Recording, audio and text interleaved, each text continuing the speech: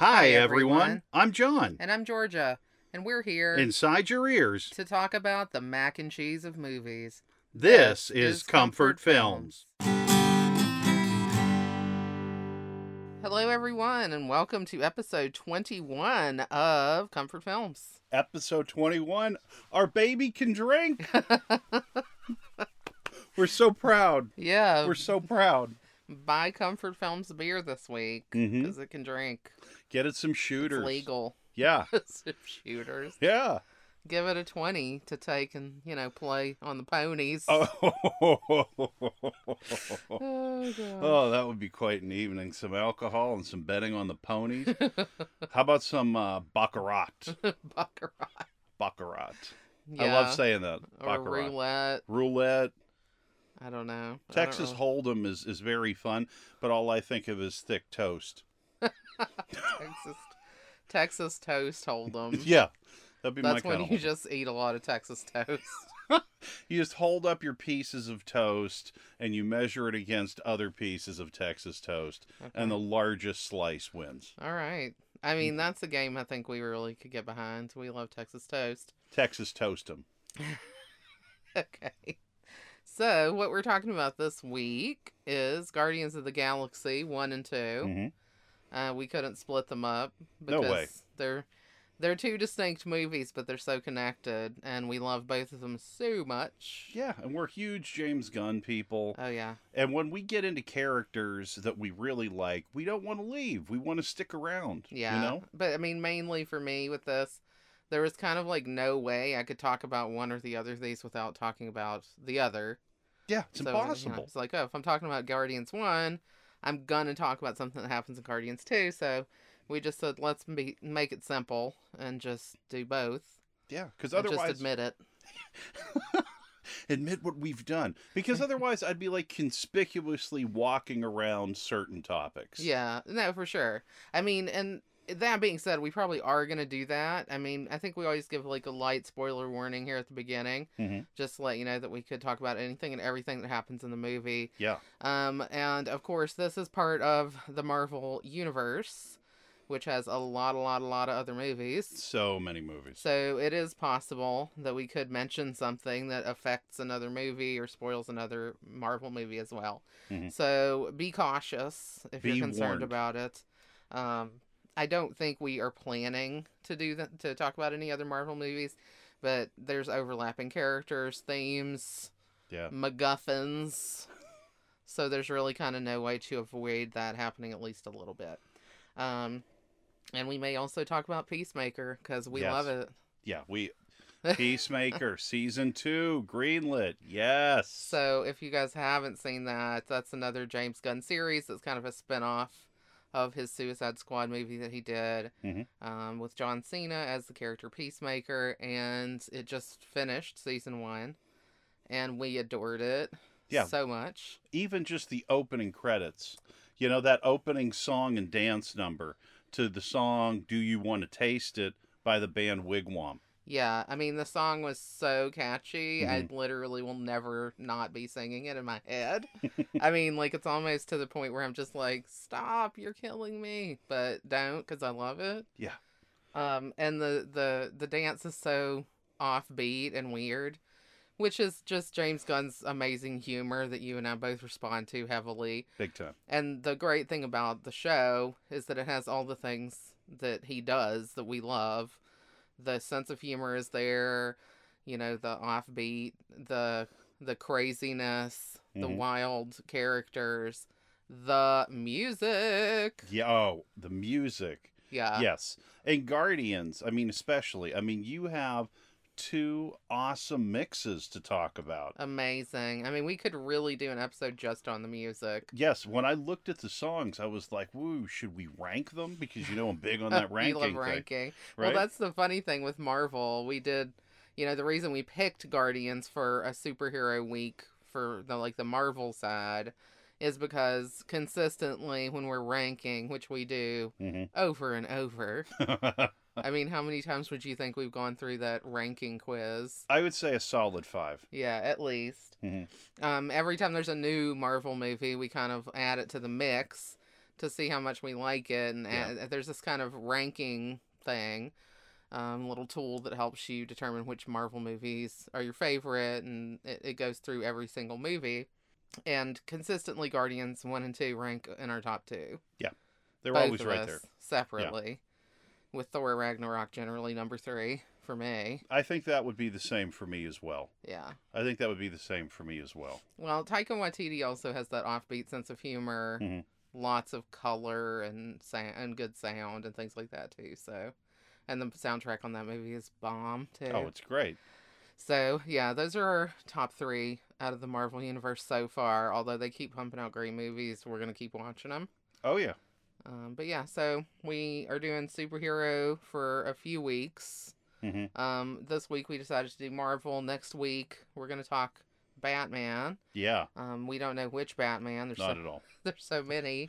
But the Batman is coming out at the end of, the beginning of March. Which we're looking forward to. We've already got our tickets. And so, we're looking forward to talking about just superheroes in general for a couple weeks at least.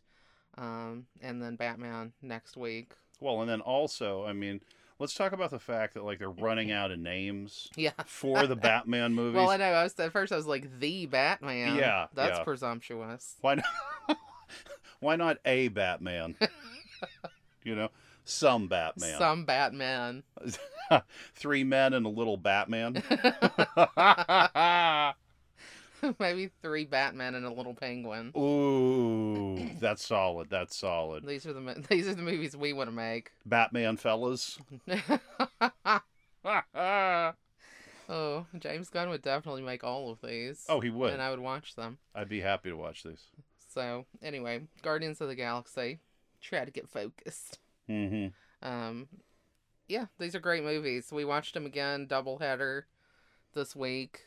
I still love them. It's been actually quite a while since we watched these. Yeah. I think kind of before Endgame came out, maybe we did them again because we were trying to kind of go through everything in advance of that movie. So I think that may be the last time I've watched them. So this may be the first time I've gone back since then. Yeah, because we definitely powered through all, 23, 26 movies? I didn't even presume to know the number. I just know that it was a lot. Well, do you remember when we went for Marvel's 15th anniversary? Yes. And we got to see Guardians 1 and 2? It was awesome. Yeah. Well, we saw them at the theater to begin with. I remember we saw Guardians 1 at TCL Chinese Theater on Hollywood Boulevard. I believe. So that was awesome. I think that was the first time we went there. Wow. And it was awesome. Wow. First time. Wow. That's a great initiation there. That's the theater with all the footprints and stuff in the front of it for people who are not from here. It used to be called Grauman's Chinese Theater, and now it's TCL. But yeah, I'm pretty sure we went there for this. And then I remember seeing the second one out in Van Nuys. Yes, because that's where we could get tickets. Yeah, that was the one place. We were not going to chance not getting to see it on the first day because we love it so much. Well, that was the thing. That theater in Van Nuys, we had great success there. We did. With Star Wars Rogue One. We didn't buy in advance. We just showed up and rolled in. Yeah. 5 minutes before. We just showed up. Yeah, that was very irresponsible of us, but whatever. It worked out. It felt good because it was like the old days where you didn't have to think about picking your seat or, anything. I guess just picking your seat. I like the spontaneity of it. You just show up what do you have? I think I'll take one of those. Well, especially right now, there's just so few big movies coming out that I think you kind of do have to pre-plan like we pre-plan with The Batman. Yeah, The Batman wasn't an event that we were going to miss. Well, we almost blew it on Spider-Man. The Spider-Man? No, just Spider-Man. Oh, shoot. The Spider-Man's coming out next week, too. The Batman. The Joker. I guess it's kind of because of the Joker. Okay. But it's not the Guardians of the Galaxy. It's just Guardians of the Galaxy. See, there could be other Guardians of the Galaxy. They're leaving room for it. I like that. They're not saying we are the Guardians of the Galaxy. There's some of them. We're some Guardians of the Galaxy. We could be Guardians ourselves right here in the closet. We could be. We could be a spaceship for all you know, right? And this is just our projection. Yeah. This could be our breathing apparatus and food. This, what you would call clothing all around us. Yeah. Watch as Georgia eats one of her blouses. Yeah. You see? That's nourishment. That was not tasty, but I did pick a colorful one. Yeah. I mean, that's what I think. I mean, like, yeah, Guardians of the Galaxy, colorful movie as well. Mm-hmm. But we love being in our bedroom closet and talking to you guys. I mean, that's really it. There's no greater thing. But it would be awesome if we were aliens and we were just like floating around in some flying saucer. Yeah. You know, just masquerading that we're in a closet in North Hollywood talking to you about movies, you know? Yeah. I mean, I have to imagine that Peter Quill probably did pretend to be doing a radio show sometimes when he was alone in the spaceship. Absolutely. He's a playful guy. He would go for that. He definitely would. Yeah. Yeah. I mean, when we first meet him, he's listening to his music and going to just steal the main MacGuffin of the first movie. That's when we first meet him as an adult. There's a bit of a prequel that sets up his whole arc with losing his mother and being kidnapped from Earth at a young age. Is that a prequel? Prequel. Is that a prequel? That's so gross, but so funny. Really good work there. Thank you. I mean, the music is showcased from the beginning. Yeah. And when we see him on the planet first stealing, he's dancing around listening to his Awesome Mix Volume 1. He's got his headphones on. And I love it when he just picks up a lizard, a live lizard, and uses it as like a microphone. He starts singing into it. Yeah. And it's just like, what is going on? I love it. It's so funny. And yeah, this guy, like, you know, I get the feeling this is a guy who doesn't like being alone, but has been alone a lot. So he ends up, you know, finding ways to entertain himself, you know, and it's like he loves music so much, and he only has this one mixtape in space to keep him company, which is crazy. Well, he is particular about his company, though, because when he's leaving his first heist where he gets the orb, he gets into his ship, he gets away, and then he realizes that he has a visitor from the previous day. Yeah, he's still got a girl. Yeah, Barit. Left over. Yeah, and he goes, I'm just going to be completely honest with you. I totally forgot that you were still here. I mean, that's such a great setup for what kind of character we're dealing with here. Yeah. No, but that, I mean, yeah, the major point I think I was trying to make was that he has this relationship with his mother who he loses. Yeah. And that kind of is, casts a whole pall over the entire first movie in a certain way, and even into the second. Well, especially because I would say the core audience for this is the older group, our group. Yeah. And at this point, a lot of us have gone through difficult times with their parents or lost our parents, you know? Absolutely. And, you know, the thing with him is he loves all of this 80s pop culture. I mean, I'm guessing, I haven't really done the math because we know I don't do that unless I'm forced at gunpoint. But I'm guessing he's around the same age we are. And at the time that his mother passes and he's kind of swept away from Earth by Yondu and the Ravager crew, he's, what, like 8, maybe? I don't know. He's a young kid. Yeah. They take him in 1988 because that's when we go to the hospital. We see the mother in her final moments with brain cancer. Yeah. And he, the spaceship shows up, sucks him up into it, and he's gone. Yeah. And he's a young kid, like I would say, 8 to 10 kind of years old area. And you and me would have been around that same age at that same time. So it's something where I can really relate to the kind of media that he was consuming. Sure. And then it's kind of like he's in an arrested development with that. It's because he didn't see any of like the 90s pop culture that came afterwards. No. He's just like got this 80s pop culture. and he still has like a kid's attachment to it. Sure. So I think that's pretty fun for us at our age. Well, and he's also looking for heroes. I mean, he's looking for, who makes him feel cool. He's looking for David Hasselhoff. Of course, right? Yes. And, he's in Knight Rider. Knight Rider is like my favorite show when I was a kid. Right? I had it, and KITT was a big car. It was a big plastic car, and in the front, it had that red light that went back and forth, that sensor. Yes. And it was so cool. But it was, the size of the Hasselhoff was like the big old G.I. Joe size, just about. It was much larger than usual. Yeah. It wasn't like the smaller G.I. Joe, Star Wars kind of, I'd say regular size that we were used to. It was bigger. A great, great toy. I loved it. Yeah, I loved Knight Rider. I thought it was the coolest ever. I wanted to have a KITT car. Oh, so good. And the song? Yes. Everything about that show was cool. So, yeah, basically we're like Peter Quills over here.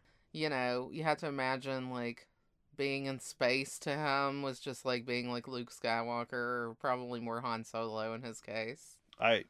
Well, Han Solo, there are so many comparisons here. I mean, we've got the Indiana Jones. Yeah, because like the beginning there with this, after he does his kind of song and dance sequence on this planet, and actually gets down to the business of what he's there for, which is to steal this orb. It's very similar when he gets into the room with it, to me, of like the Raiders of the Lost Ark's opening scene. Sure, I can see that. Indiana Jones is like stealing that statue off the pedestal. And, you just definitely have the feeling that Peter knows Indiana Jones and loves it, and probably, is, used to playing like he's Indiana Jones. That would have been one of his big heroes too, like us. Oh, yeah. Indiana Jones was such an influence. Yeah. I remember seeing Raiders. I remember seeing Temple of Doom. I remember seeing Last Crusade. And it was a big franchise. I used to have the Indiana Jones official hat. I mean, I think we've talked about it before, but I never actually watched those until I was much older. But I'm very sad because that kind of action-adventure stuff is the kind of stuff I would have really liked. It's the good stuff. Yeah. It's an adventure where you go around the world and you have all of these puzzles. Yeah. Which I love. And you love all of these ancient mazes and temples. And yeah. I love learning secret stuff. Yeah, I mean, I played some Indiana Jones video game. I love that. A couple of different ones. I did that one. Yes. But I also had another one that was even earlier that I played on like the Commodore 64. So I was familiar with Indiana Jones, but I didn't see the movies until I was in my 20s, actually, which is crazy, but, my life. But yeah, I thought that there's definitely a callback to that opening Raiders scene at the very beginning of Guardians. Well, we also have even more Indiana Jones in there, because when they're on Nova Prime and we have Rocket, Groot, Gamora, Peter Quill all fighting for the orb, this is very reminiscent of Indiana Jones and the Temple of Doom. Okay. And one of the early scenes, they're in Club Obi-Wan. Yes, Club Obi-Wan. They are there. And when I went to see Indiana Jones and the Temple of Doom with my parents, my mother's not a big action horror person, right. And at the very beginning, they're doing a number from Anything Goes, and they have these beautiful costumes and singing and, Kate Capshaw. Yeah. She thinks it's some, like, I don't know, old Hollywood movie or something. Oh no. Yeah, so it's just like, I was really glad she was able to enjoy that brief portion. Yeah. And then the shooting starts. Yeah. I mean, it got pretty wild. So to cut to the chase, there is a diamond that actually is what Indiana Jones is after. And it gets dropped on the floor in a bucket of ice. Oh gosh. And then a fight breaks out. Yeah. And then balloons fall to the floor. And there are all of these champagne corks that actually cover the sound of guns. Then there's a man that gets killed with an enormous skewer. And Indiana Jones is also poisoned as well. And not only does he want to find the diamond, but he wants to find this small bottle of antidote rolling around on the floor. Yeah, so it's a very fast-paced, action-y sequence.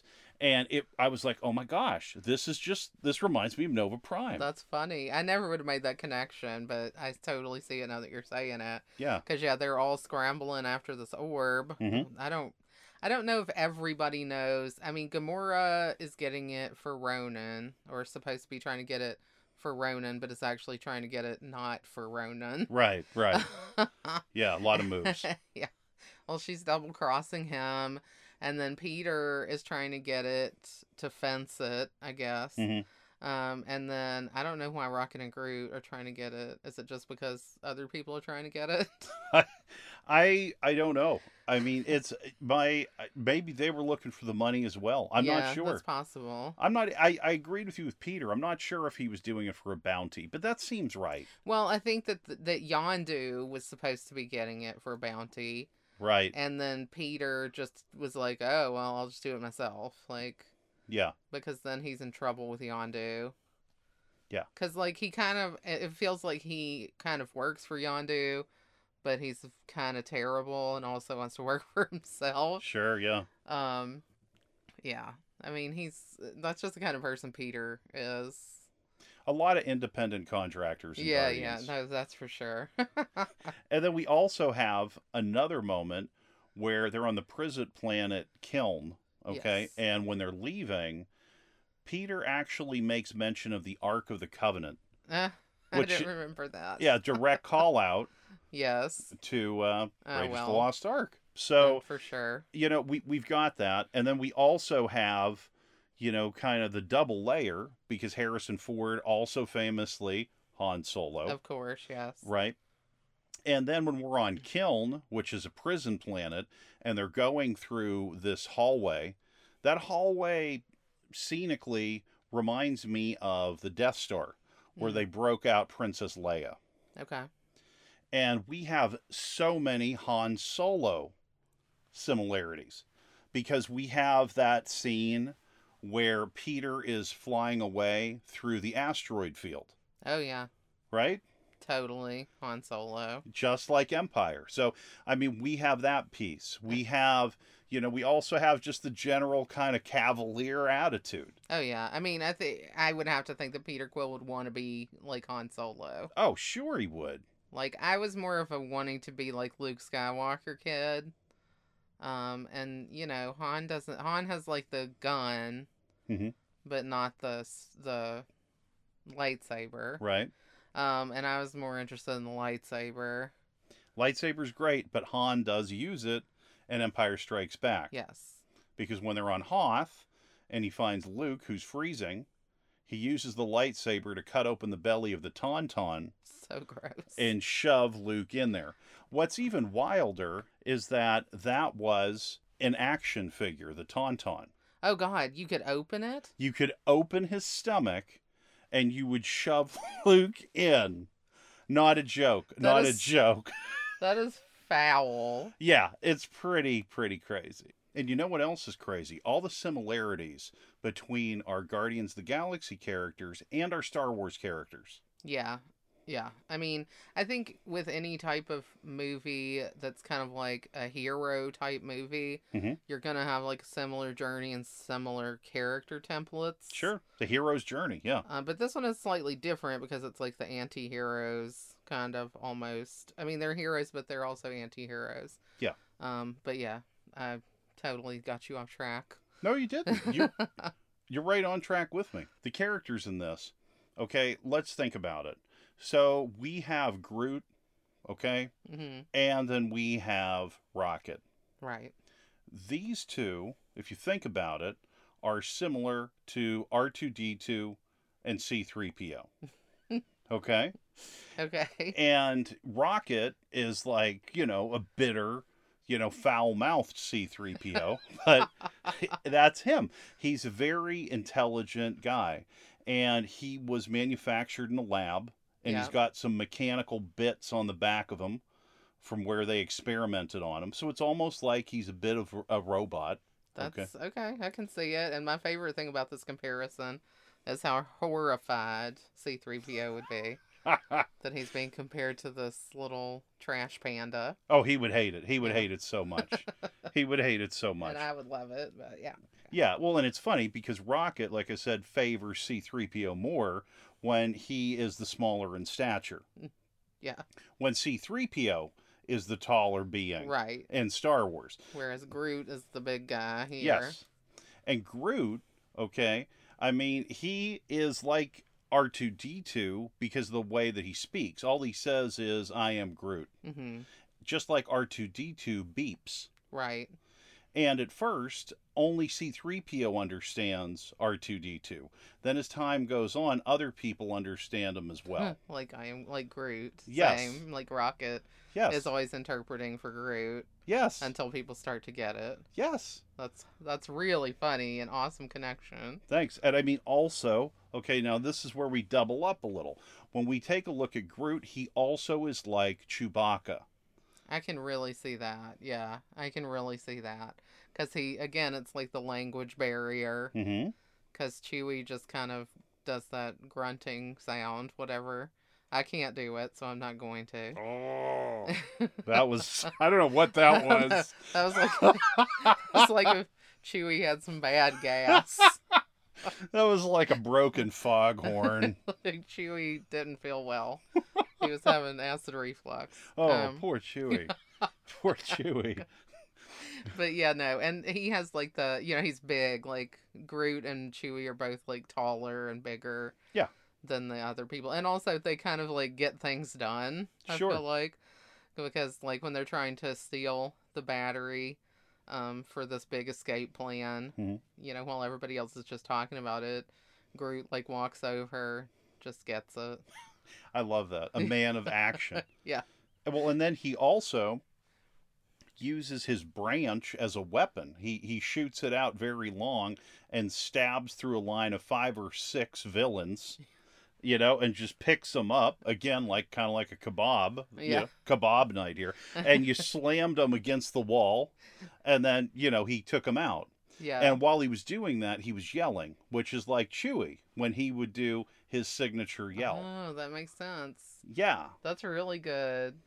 And then Star-Lord Peter is Han Solo. Of course. And I'm sure he really wants to be. In fact, honestly, probably he went through the asteroid field because he wanted to be like Han Solo.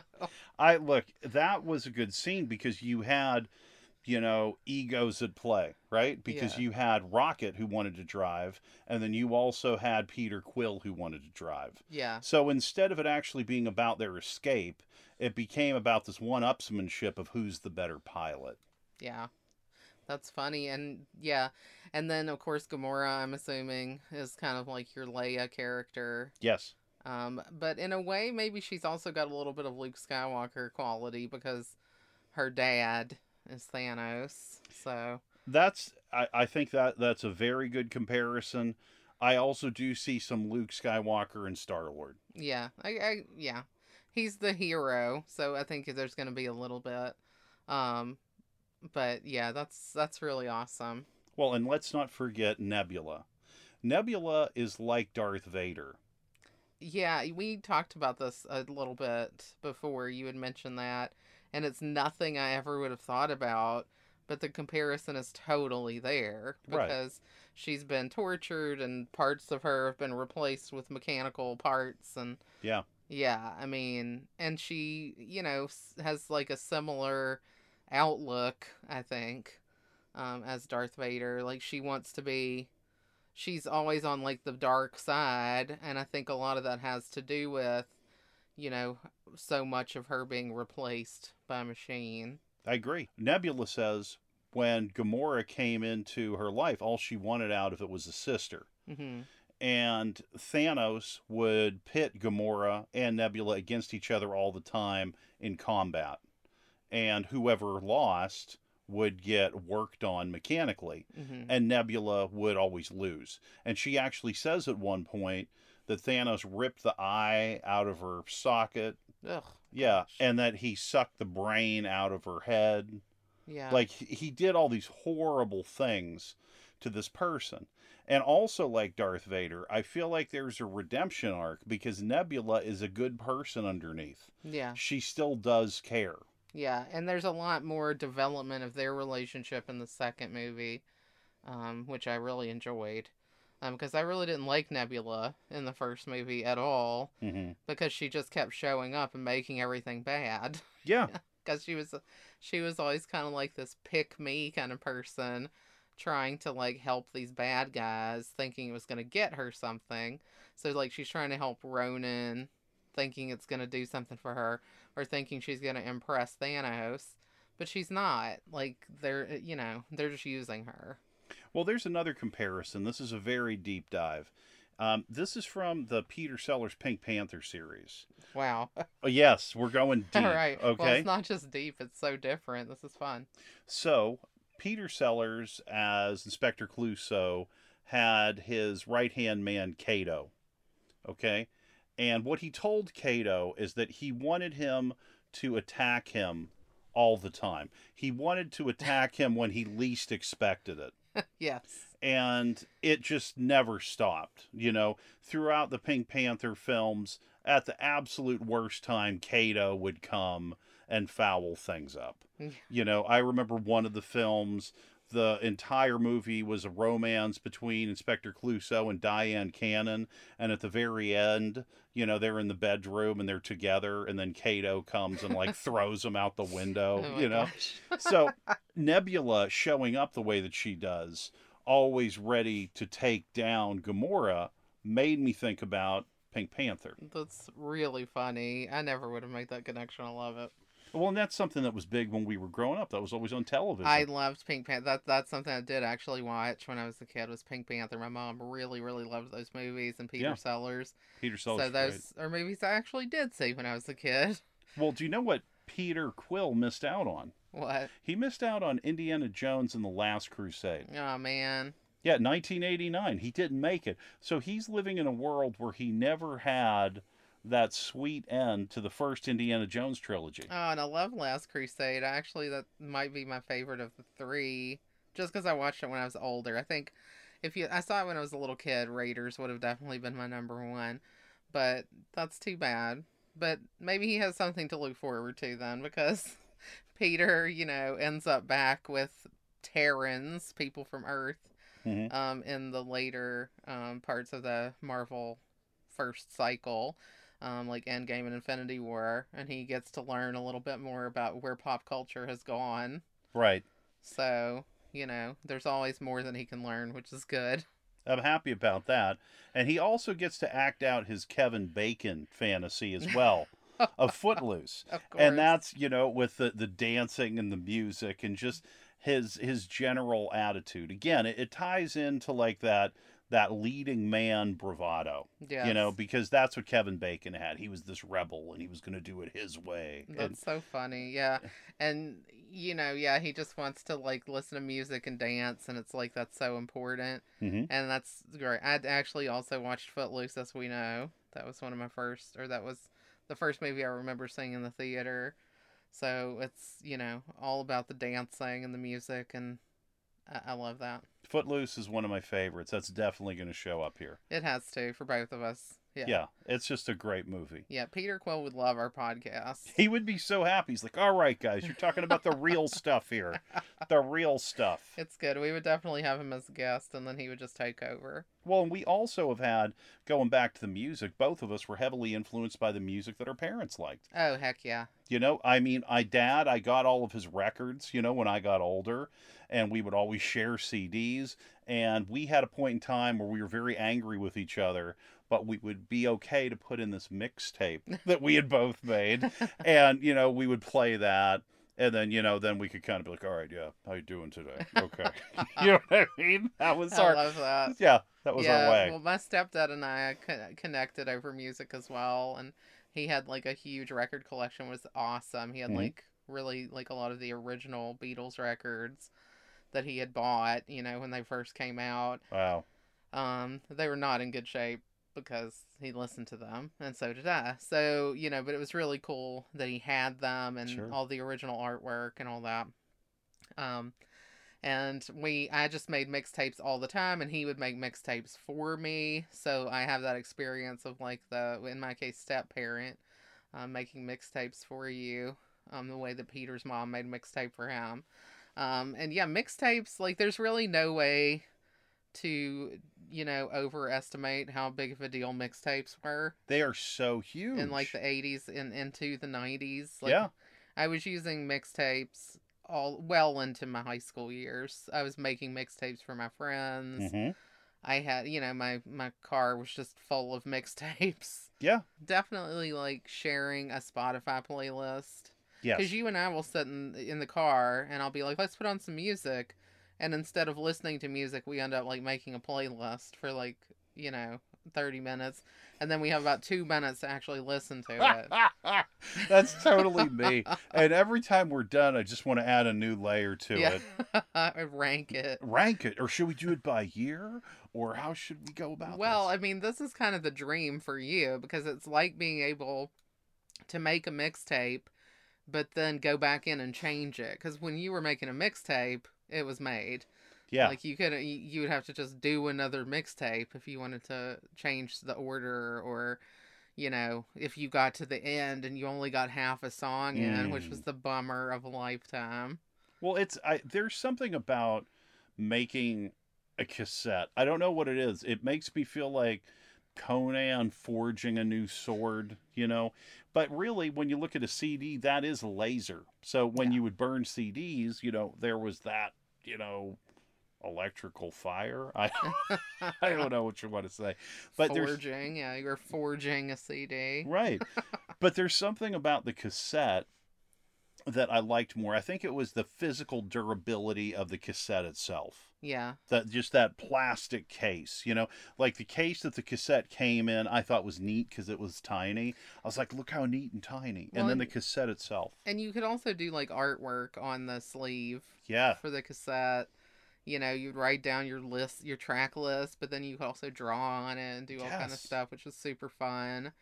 I loved that. I mean, and I think it was also more of an event. Like now when you make a Spotify playlist, I'm not saying it's bad. We love doing it. Mm-hmm. But it's almost too easy, Yeah, anyone can do it. You can just do it. You can throw everything on there. You can slide it around to change the order or whatever. But when you were making a mixtape, like that was like an event. You had to for me, I was actually recording off of records. Yeah. And our record needle didn't drop straight down. Okay. So I had to engineer the spot. Okay. Where I could hit the drop and it would diagonally fall over and hit the sweet spot so I'd actually get it in the right place. Oh, wow.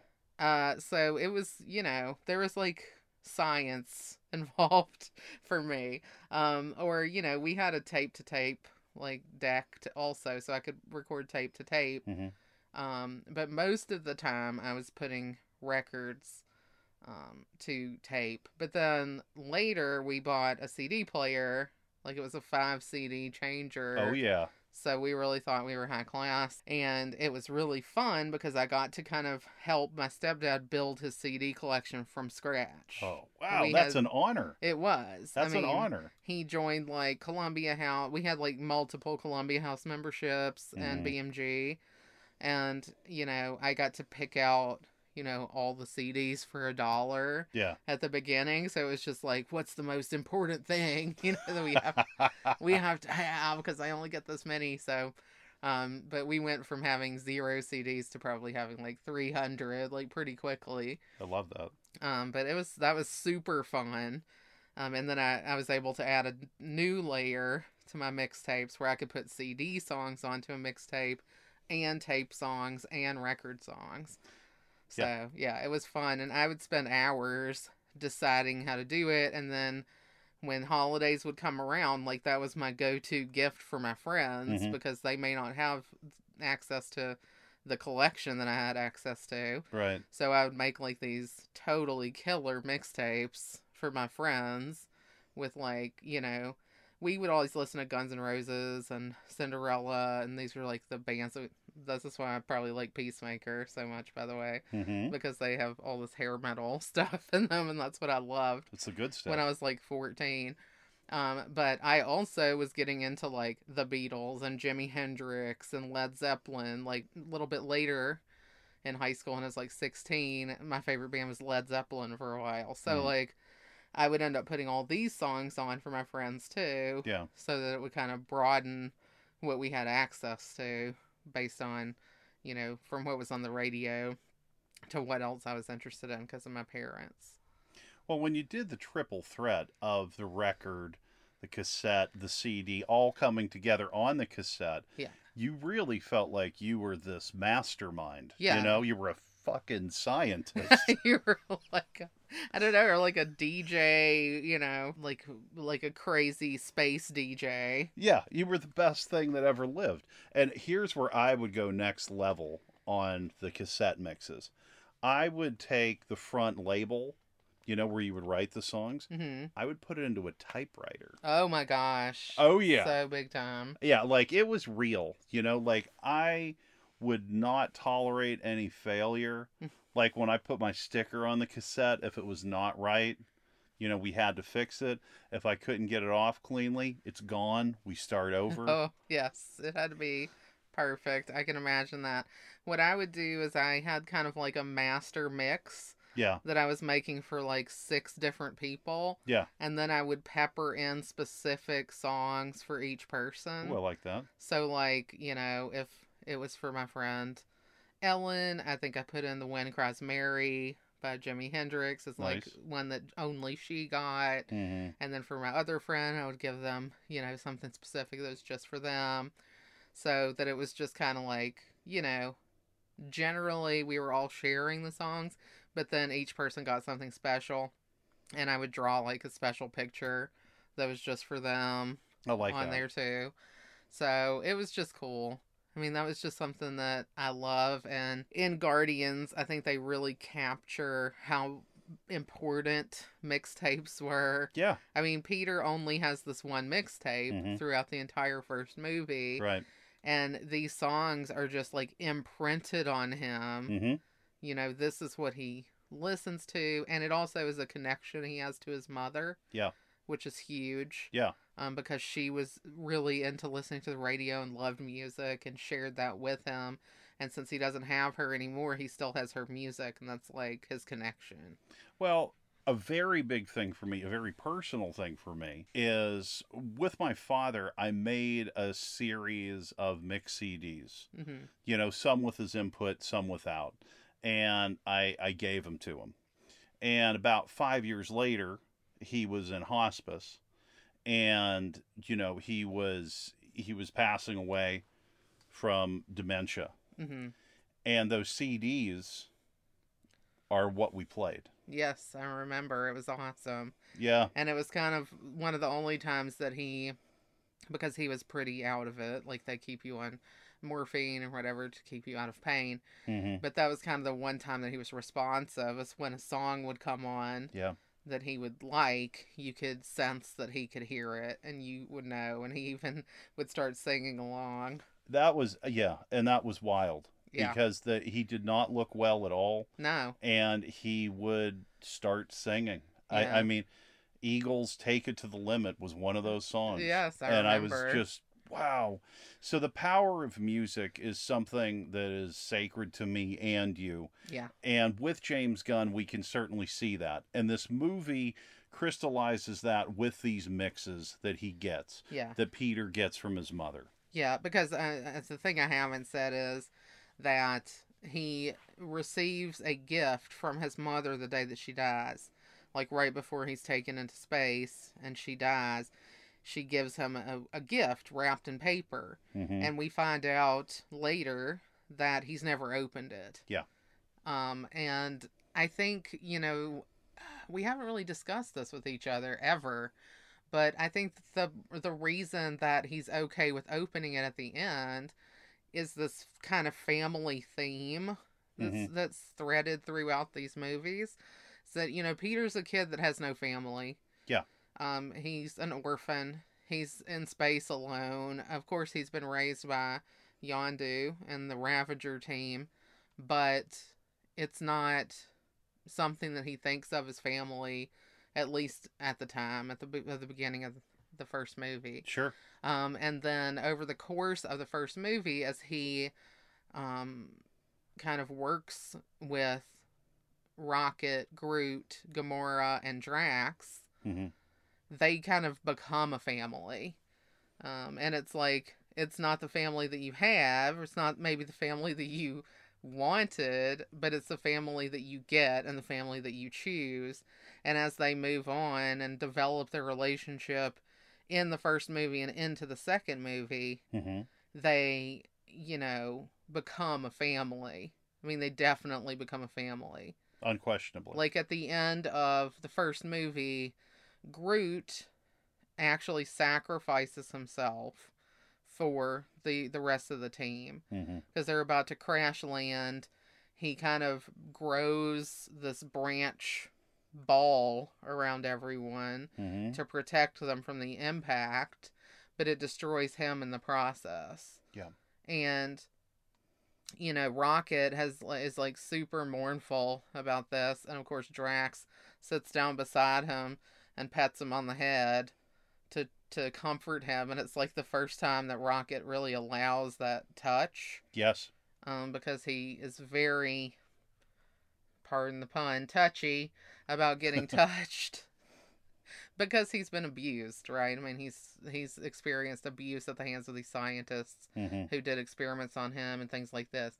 So he associates touch with pain. Yeah. And this is like the first time he allows touch for the purpose of comfort. Yeah. And it's not like somebody's making fun of him and treating him like he's a pet animal rather than a person, because he believes he's a person. Yes, he's a raccoon, but he shoots guns. He thinks like a person. So yeah, that's a really poignant moment at the end of this. And then another poignant moment is that, after everything's wrapped up and they're back on the ship, Peter decides to finally open the gift, and it's a second mixtape from his mom. So it's like he has all this new music that he can actually share with his new family as they go on their new adventures as the Guardians of the Galaxy. Yeah. It's a great one. There's so much heart in this movie. There's so much both, heart. Yeah, in both. I mean, I see him as one in my head. I do. I totally see them as one as well. It's almost hard for me. I mean, before we watched them again, I would say it was hard for me to remember what happened in one versus the other. Yes. Because it kind of runs together, and I'm saying that as a positive. Yeah. I love that about these because they are part of the bigger Marvel universe. But they are their own thing, and the characters in them have such strong relationships developed over the course of it, and it goes through the whole thing. So, like, we know Yondu in the first movie, kind of is this, bully type figure in a way, who, yes, he took Peter, in, but he's kind of told him he was going to eat him and all this kind of stuff. He's very proud of the fact that both he and his men did not eat him. Yeah. They're very proud of that. Exactly. Yeah. But you don't really get to know him until the second movie, and then you get to know him a lot more. So we know that he had picked up Peter. He's the one who picked up Peter. It's because he was, tasked to do that for money by this entity, Ego, which is played by Kurt Russell in the second movie. We don't really know anything about why or what that was about, and we also don't know why Yondu didn't deliver him, but we find that out in the second movie. Yeah. So there's a lot of seeds that are like planted in the first movie that come back in the second, and one of them is Groot. Yes. Quite literally. That is such a happy moment. Yeah. It is such a happy moment when you see that we have one of the branches of Groot who's deceased is now a baby Groot. Yes, and they have a lot of fun with baby Groot over the course of these movies, and I'm sure into the next, where he's growing up. So he's a baby, he's in the pot, he's dancing in the pot, and then he's like a young kid Groot in the second movie, and it's hilarious because he doesn't understand things, and they send him to go get this blade that's kind of on Yondu's head that controls the arrow. That's Yondu's weapon that is controlled somehow with a combination of this blade that he has on his head the one that he has in the second movie looks like a mohawk fin. It looks like a fin that looks like a mohawk, which is pretty cool. In the first movie, it's just kind of a flat mohawk looking thing. But it's a combination of that and whistling. So, like, he's whistling and it guides the arrow, which is kind of awesome. Yeah. And I also, think there's a good conversation to be had at some point, maybe not now, about whether Yondu could have taken out Thanos. I think that would be a very good discussion. Yondu basically decimates the entire crew. Which is amazing. With one little arrow. And I think he could have taken out Thanos, to answer your question. I think Yondu could have gone the distance because he is a survivor, and he could have used that arrow to go through Thanos who knows how many times. Yeah, I think if he could have had the element of surprise, I think he could have done it. Yeah, no question. So even just by himself, so that's pretty interesting. And yeah, Yondu becomes kind of this heroic character. It's another example of this anti-hero to hero kind of thing that James Gunn really does so well in all media that he works on. Because I think you have that in Peacemaker as well. But Yondu in the first movie, you kind of look at him as a bit of an antagonist. Sure. But over the course of the second movie, you see that he had reasons for doing some of the things he did. And there's actually quite a strong parallel between Yondu and Rocket and the ways that they've behaved being a result of their environment and the way that they were treated when they were, younger. And their struggles to be better parents in a certain way. Like, Yondu isn't really Peter's dad, but he behaved as his dad, and he's a better dad in so many ways than Peter's actual dad. Yes. Like, if the first movie is really about the mother, the second movie is, and there is a lot of father stuff in the first movie with Thanos being Gamora's quote father as well. Sure. Although he's not really her father either. He destroyed her race and kidnapped her when she was a child. Yep. So he's raised her and he's treated her as a daughter. And I think Thanos really does love Gamora as a daughter. I agree with that. We see that into Infinity War, that the sacrifice of Gamora by Thanos is only possible because he values her so much. And yeah, that, I think that you have to say that he does, but you also, I think, get into the father thing in the second movie so much because of Peter and how Peter didn't know who his dad was. He says that, he would imagine David Hasselhoff as his dad, which I think is hilarious and wonderful. Yeah. And he meets his dad, and it's almost, first he's suspicious, which I think is a very real reaction. Sure. And then it's also that it's almost like it's too good to be true because his dad is like this superhuman cool being who kind of has his own planet that he's a part of, and he's immortal because he's this being called the Celestial. And, Peter learns that he has secret powers and he learns how to wield them really easily and quickly once he has access to this source of power on the planet. So it's very exciting that he has this relationship, but then of course it turns out to be too good to be true. Unfortunately. Yeah, because that's what's hard about the second film is you see Peter begin to let Ego, his father, into his heart. And the more he learns about his father, his true father, the more terrifying it is. Yeah. Because you find that he is an egocentric maniac. Yeah. Everything is about him. His vanity knows no limits. Yeah. And then we find out that Ego gave Peter's mother brain cancer because he did not want to be distracted by her because he cared about her too much. Yeah, I mean, he's a complete, unbelievable megalomaniac, basically. Yeah. He wants to populate the universe with himself. Right. Which is foul. Yeah. And he did love Peter's mother, But he loved her so much that she was like distracting him from his ultimate goal, and he had to kill her. You know, these are these kind of people that show up in Marvel who I just don't understand. Like Thanos with the snap. Right. Like his whole thing was, I got to get these Infinity Stones so that I can get rid of half of the population of the universe. Right.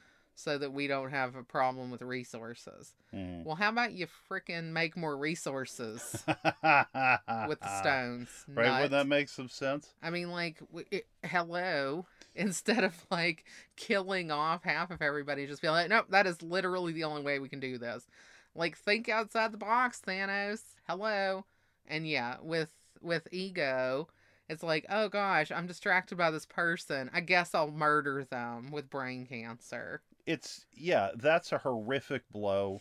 And then we find that there's this cavern with all of these bodies of his other children. Yeah. And those children did not have the magic spark that Peter has. So they were expendable. Yeah, they couldn't create the planet with him. They couldn't help him on his quest for galactic domination? I mean, it's not domination necessarily. He just thinks that this is the way it's supposed to be.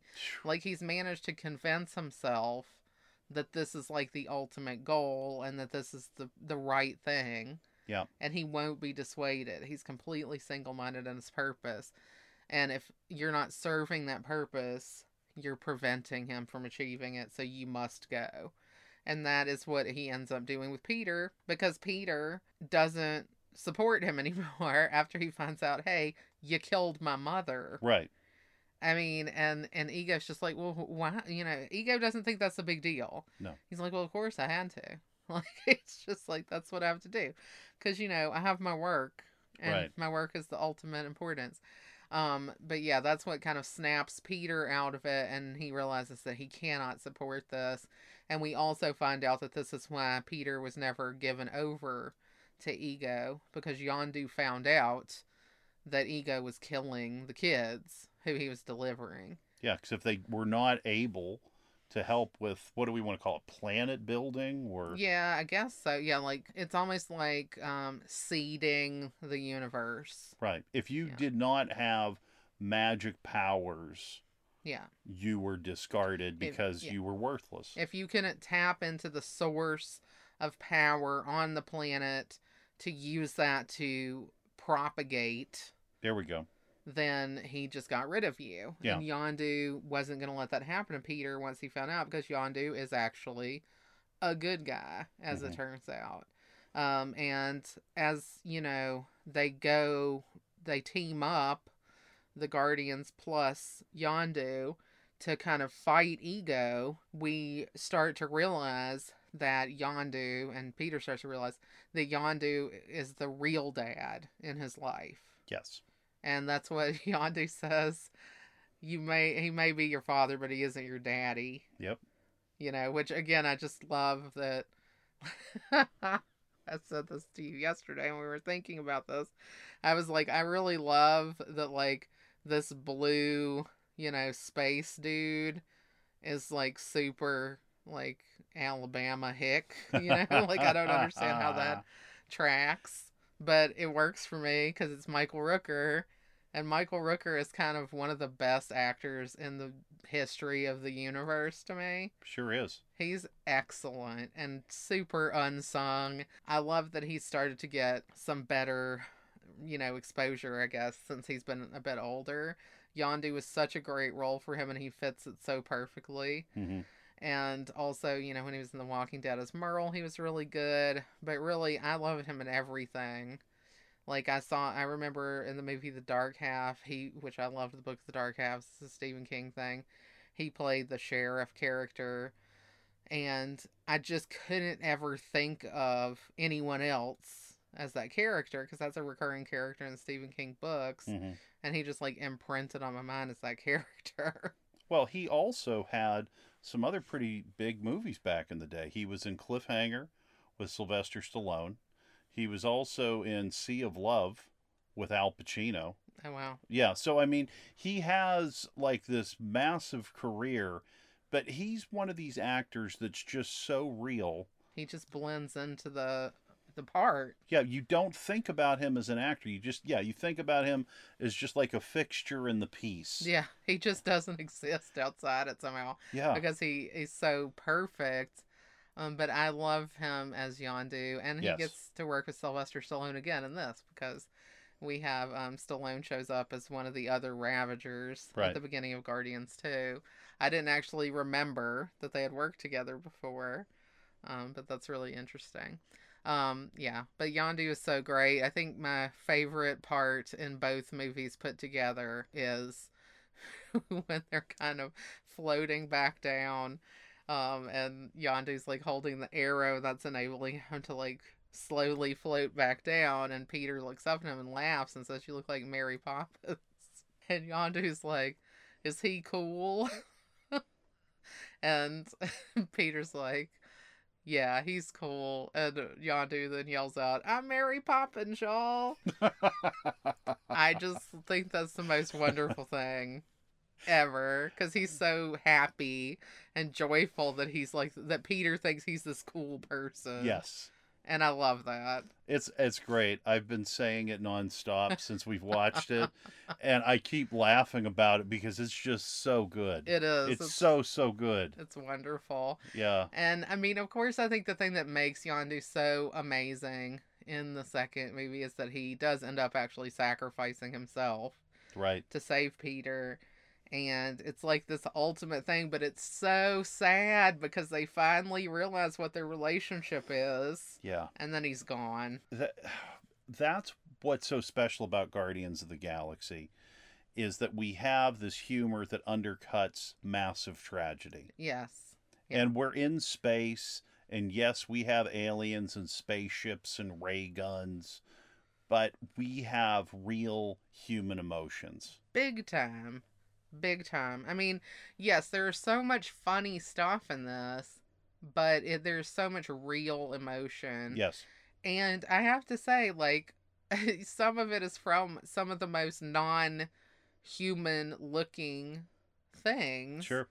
Like, Bradley Cooper, I love in lots of things. Like, Nightmare Alley was really, we've said it was our favorite movie of last year. Completely. He's brilliant. He's brilliant in everything. I mean, there's a lot of reasons to love Nightmare Alley, but Bradley Cooper is probably number one on that list.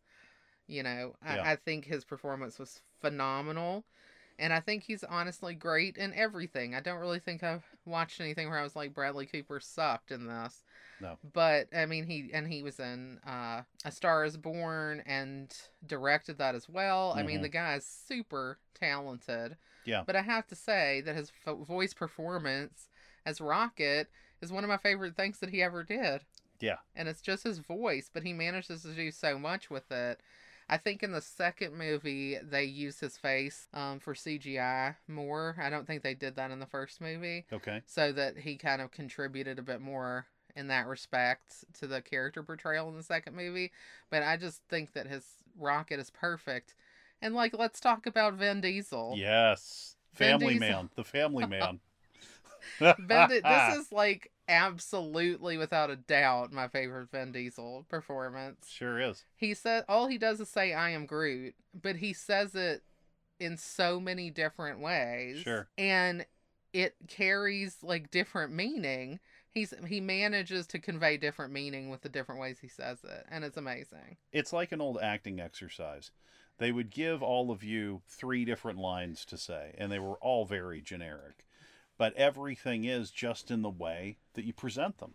Yeah. And, boy, and Vin Diesel does it. He does it. Because the only time he says something different is at the end of the first movie when he's about to make the sacrifice for the whole team. Mm-hmm. And, you know, I think maybe Rocket says, "Why are you doing this?" or something. And he says, "We are Groot." Yes. You know, and that's when he acknowledges they're a family, and he's doing this for the family. Mm-hmm. Which is great. And, like, Vin Diesel, man, who thought that you could, like, get Vin Diesel to just kill it so hard with just 3 words over and over. It's also funny because the Fast and the Furious saga, and they're always talking about family and how important family is and all the memes.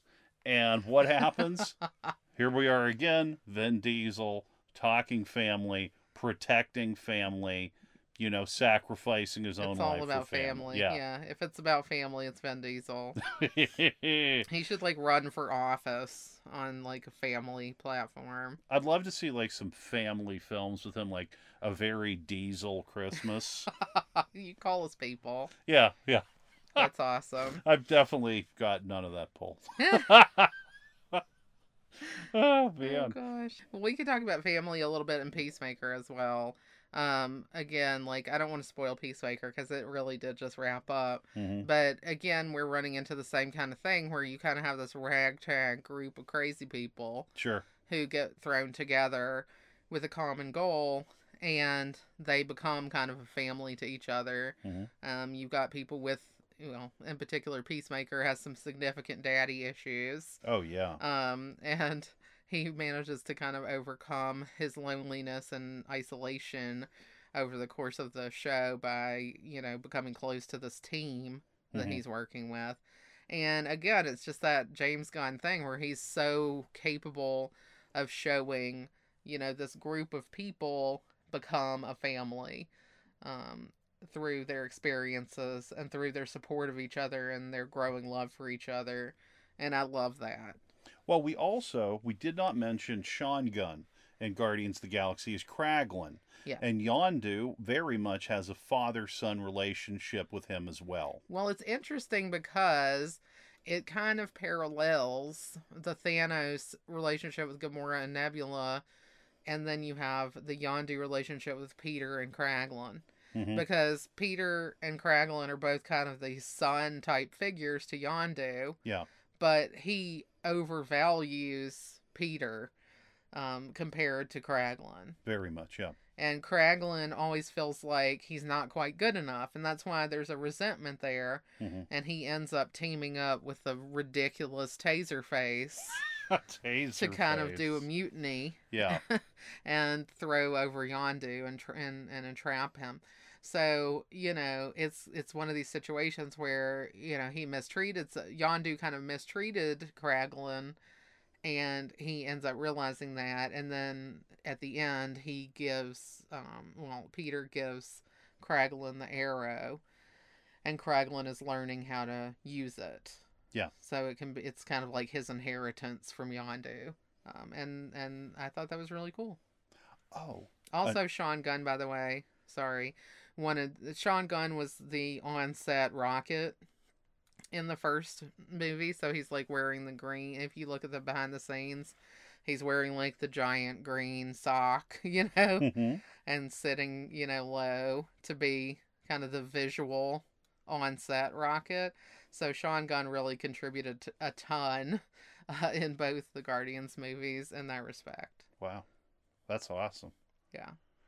What I was going to mention is we also have in the Milano, Peter's spaceship, a cockpit. And, that's not crazy, like a flying machine to have a cockpit. But just like the Millennium Falcon in Star Wars, everyone congregates in that cockpit. Yes. So it is not exactly the same configuration, but it is so reminiscent when you see everyone right there in the cockpit together. It's like, the kitchen at somebody's house. Yeah, at my grandma's house, the kitchen, and everybody would congregate there. Yeah. No, that's totally true. It's like they're all, hanging out. It's almost also like a road trip, Oh, yes. Like somebody's driving and somebody's in the passenger seat, but the other people are kind of poking in from the back seat, looking out the front window. That's perfect, Georgia. Great. That's great. That's really great. I never thought of that. Yeah, I just thought of it right now because and also Yondu has all the little tchotchkes in his ship. Yep. Which I love. And that kind of made me think of, I used to do that in my cars. I would have I had a little troll doll on my dashboard. Okay. I had a little seal stuffed animal that I would stick up there. So I had a lot of different things. So it's tough to kind of wrap up this movie. I feel like we've talked about everything. Well, no, I feel like we've talked about a lot of things, but right. I still feel like there's so much we could still explore. Was there anything else that you wanted to bring up that we haven't talked about that you feel like has to be said? It's difficult because I think of little snippets of things, but it's not like a full conversation. So it's almost like I would give you some rapid fire bullet points. And I was like, yeah, that's, Well, I mean, we could do that, but I think like the main things we wanted to highlight was the sense of family. Yes. Also, again, the music. Yes. Which is what makes these movies so special. Mm-hmm. Any James Gunn adventure. Yes. Yeah. I mean, he manages to find things that are so great, but that are overlooked. Mm-hmm. And I love that. I mean, in Peacemaker, the soundtrack is a lot of hair metal, but most of it is kind of not the exactly mainstream kind of hair metal. Sure. Like I don't think any Poison is on the soundtrack. Not yet. Not that I'm saying that's, Poison is bad, but Poison was more like mainstream, whereas you're listening to like Pretty Boy Floyd and Faster Pussycat, House of Pain, which is a bomb song. Sure, and we got to see Faster Pussycat live years ago. We did. With Poison and Cinderella, because we're awesome. Yeah, exactly. And also we have the band Wigwam, which does the song Do You Want to Taste It for the opening number. They're not even an American band. No. And they're not from the 80s. No, they sound so 80s, though. It's kind of crazy. It's like I wanted to hear that they were some boys out on the farm in Iowa. You know what I mean? I don't know. Yeah, but they're like some Norwegian people from now that just perfectly imitate like a mid-80s like glam metal band. Yeah, they came out with that song past 5-10 years roughly. Yeah, I think so. Yeah. Yeah, I mean that's an achievement, and there are so many bands that can really surprise you like that. Yeah, I love that. Well, there was a band back when I was in college called Motorpsycho. Oh, yes. Yeah, you introduced me to them. I'd never heard of them before. Right? But they have some, like, amazingly great songs. Yeah, it's a Norwegian band, and they're great. They can be soft, they can be hard, they can do anything. I guess the lesson is we need to listen to more Norwegian music. I think that is the lesson. Because I'm always looking out for something different. Yeah. And anytime there's some music I haven't explored, I will dive in and see what the water's like. Yeah, I love that too. Well, and that's one thing with the Guardian soundtrack. It's like a lot of these like really awesome 70s and 80s like radio songs. Yeah. But I feel like it skews toward a little more obscure for the most part. Mm-hmm. I mean, that could just be my perspective, so maybe I didn't listen to it as much. Like, there are exceptions. Like, I think Hooked on a Feeling is pretty big song. I would say now. I would say because of Reservoir Dogs. Okay. I would say that really brought that into the mainstream. But again, I at that point might not have been aware of it. Yeah. I just was never aware of it until that movie. And that might be it. It might be less about what is mainstream and more about what I know and don't know. Because maybe my parents weren't really listening to that stuff, and so I never listened to it that much. But, like, what songs or song sticks out to you from Guardians the most? I would say Father and Son. My father was a big Cat Stevens fan. Yeah, he was. I like Cat Stevens, and they use that for the funeral scene for Yondu. So Father and Son, I would say that's definitely the best moment for me. Yeah, it's a beautiful song. Yeah. And it's perfectly executed. Right. And it's so meaningful in that moment because Peter is realizing that he had this father figure, and he says that over the body, when he's talking about his kind of eulogy. Mm-hmm. He says, I always thought my dad was David Hasselhoff. Yeah. And it turns out, I did kind of have this guy who, had a fast ship and hooked up with hot chicks. Right.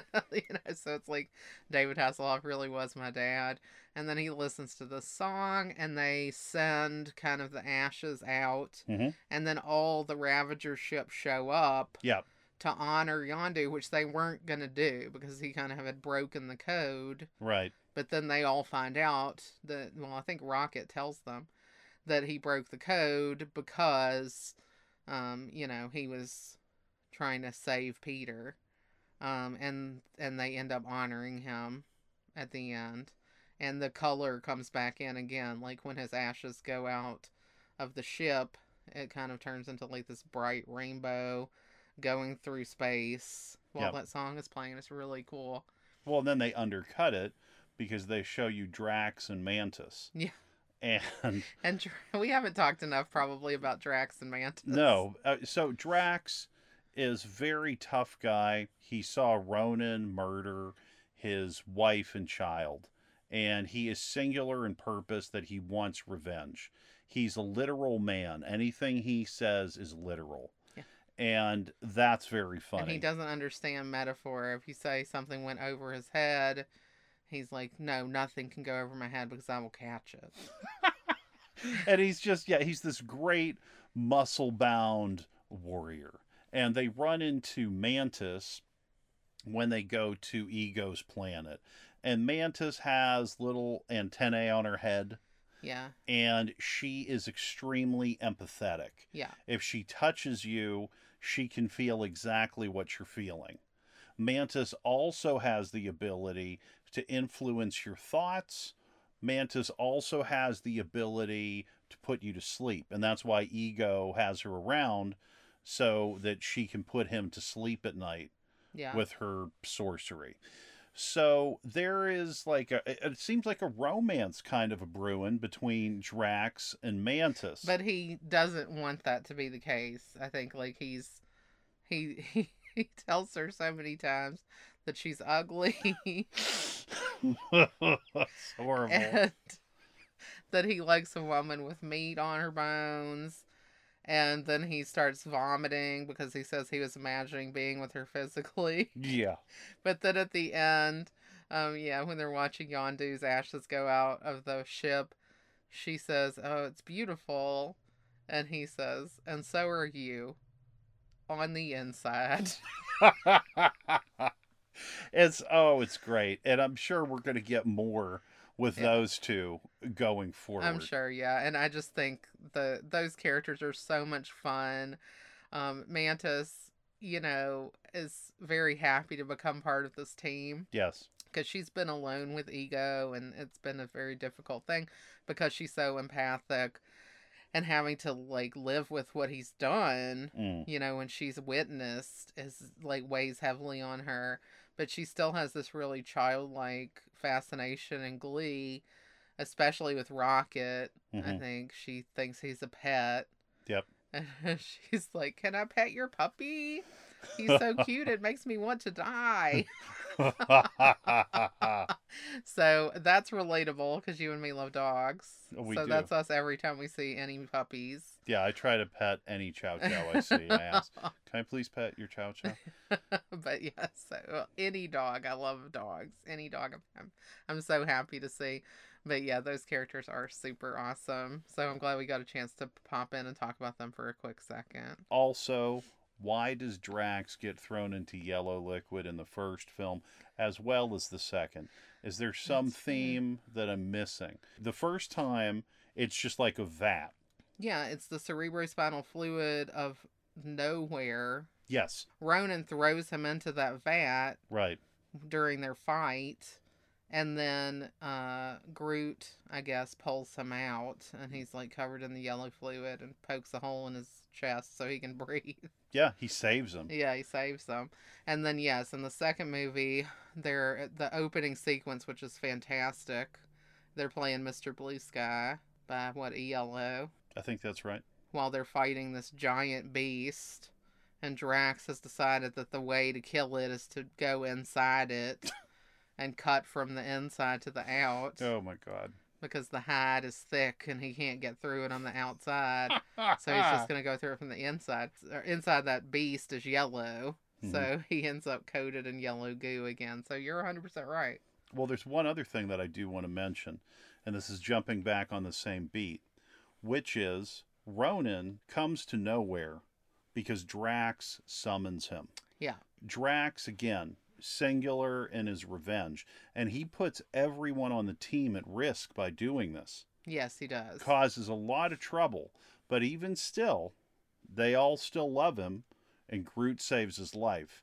So we really see that family. Yeah.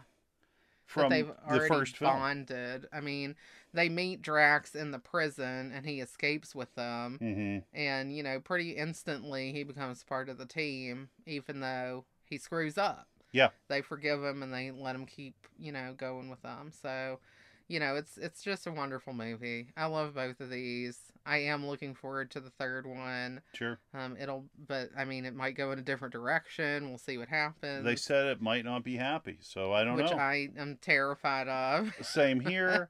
I mean, we also have, Rocket once again. So we're talking about the Sovereign.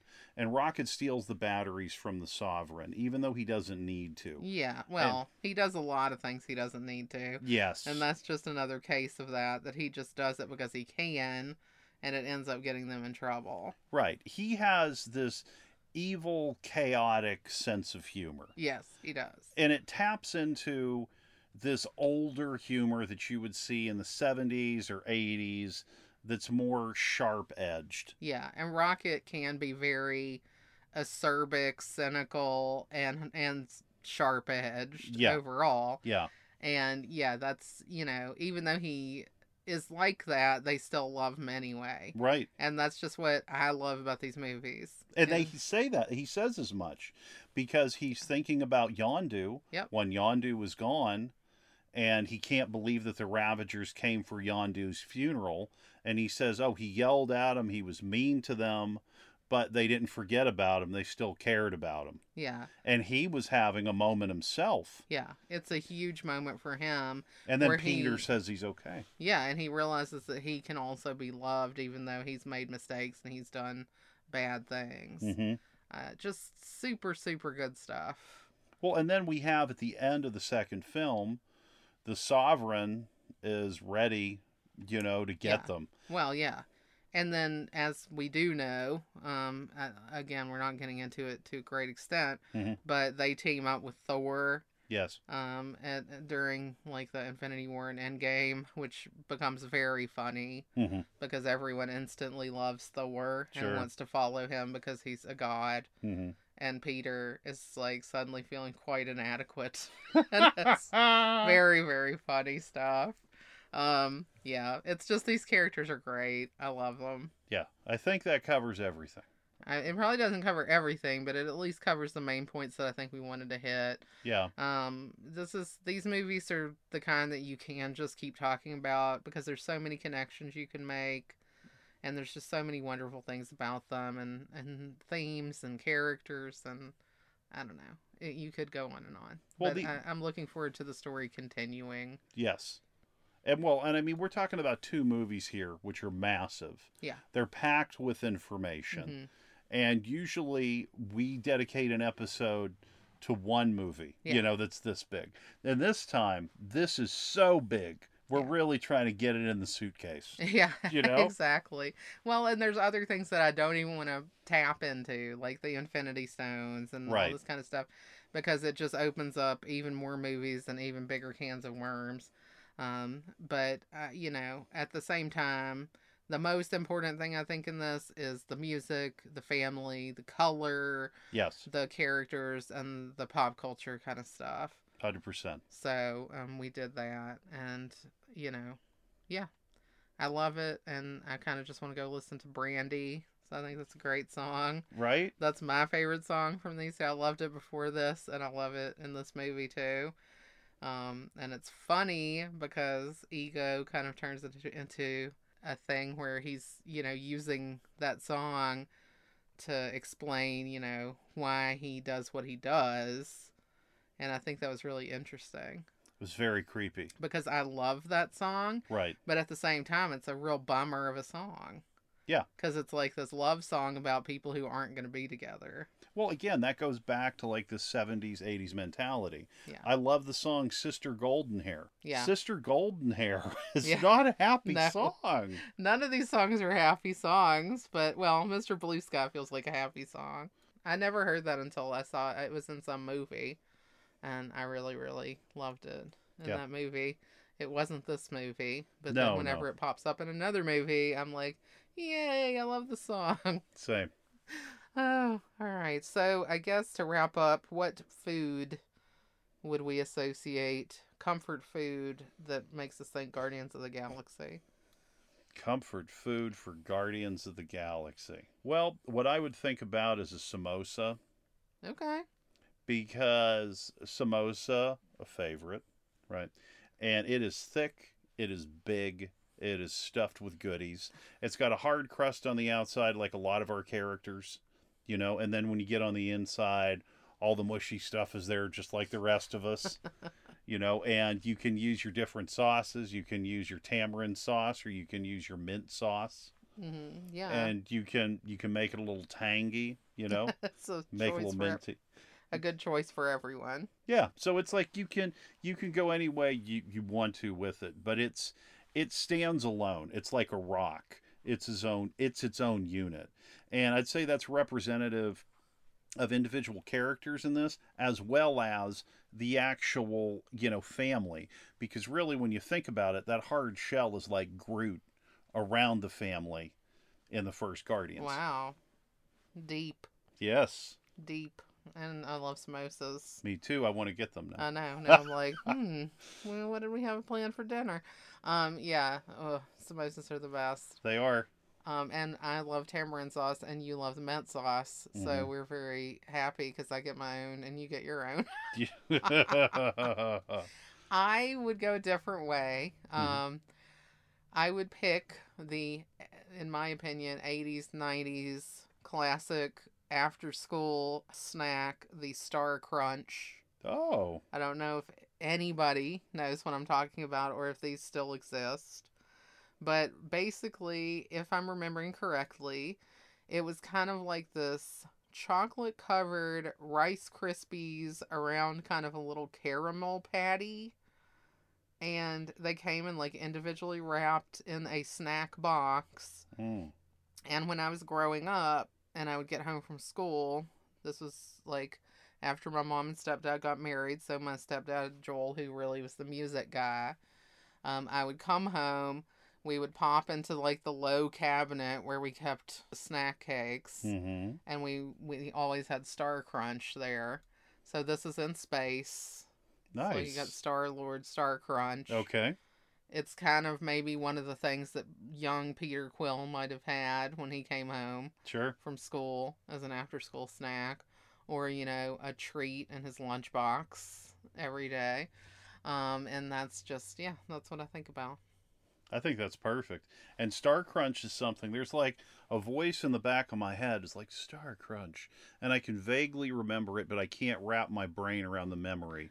I do remember this. I don't know if they exist anymore, but I do believe I was also a fan of this. Yeah, I mean, it was something that we always had when I was growing up that I don't really see too much in the store anymore. Like, regular grocery store doesn't seem to have that. They'll have some little Hostess snack cake donuts, or like, maybe there's Twinkies, although they were discontinued for a while. I think they're back. Or the Swiss rolls.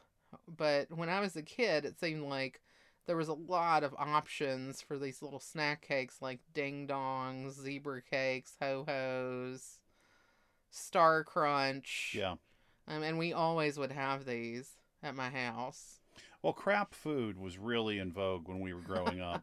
And a lot of that stuff, for me, I don't even look at it anymore because I shut it off. Yeah. When I hit a certain point, they were like, no, this stuff isn't good, or this or that. Yeah. And even beyond someone telling me it wasn't good for me, I felt there was actually, like, I don't know, maybe my taste buds changed or the recipe changed. They just didn't taste as good to me anymore. There is like an artificial flavorness to these things. Although I have to say Star Crunch was maybe an exception for me to that because it didn't have a cake inside it. It was more like the crunch around like a caramel. So it didn't have like the cake aspect like a zebra cake or something like that, where it had like the cake with like the hard kind of frosting around it. Okay. But yeah, I know what you mean. Like, it does have more of an artificial thing, but sometimes I personally still have weird occasional craving for something like that I haven't eaten in 25 plus years. Sure. But I still think about it sometimes. And it's like, oh yeah, I remember when I used to have that. Like, and I think a lot of people have these memories. Like, that's why people wanted to bring back 3D Doritos. Things like that. Which I also liked, or people wanted to drink Crystal Pepsi again or something. Yeah. Like, you think about these things there's a nostalgia factor. And I think that's probably why I picked that food, because it's a Little Debbie. It's like a nostalgia thing that I used to eat when I was a kid, and it has like this cosmic space connection. So yeah, I think that was a good pick for this. And I'll probably go online and see if that's something you can still buy somewhere. Nice. Because I might want to eat one and see if it still tastes the same. I think I would too. It was totally grody. Well, I kind of, like I said, there's this voice back here that kind of, it's like, oh yeah, but I if you see it, you might remember it more. Yeah. But anyway. All right. Well, that is our episode on Guardians of the Galaxy 1 and 2. And we hope you enjoyed it. Please go online and follow us on Instagram if you haven't already. And if you are already, we would love it if you would share one of our posts. Oh, yeah. Or share, a link to our podcast. So if you have somebody that might be interested in listening, we'd love to have some more listeners. Mm-hmm. And yeah, next week we will be back with not the Batman, but a Batman. A Batman. Of some sort. And that'll be pretty cool. And if you feel really inspired, if you want to go on to Apple Podcasts and write a glowing 5-star review, we would say thank you. Yeah, that would be great. We would love to read that and pat ourselves on the back a little bit. And just say, gee, we are great, aren't we? Yeah, we would love to just sit and reflect on how great we are. So if you want to contribute to that ego stroke, right? We'll appreciate it. We would love you forever. All right. On that note, thanks for listening and stay comfy. Stay comfy, everybody.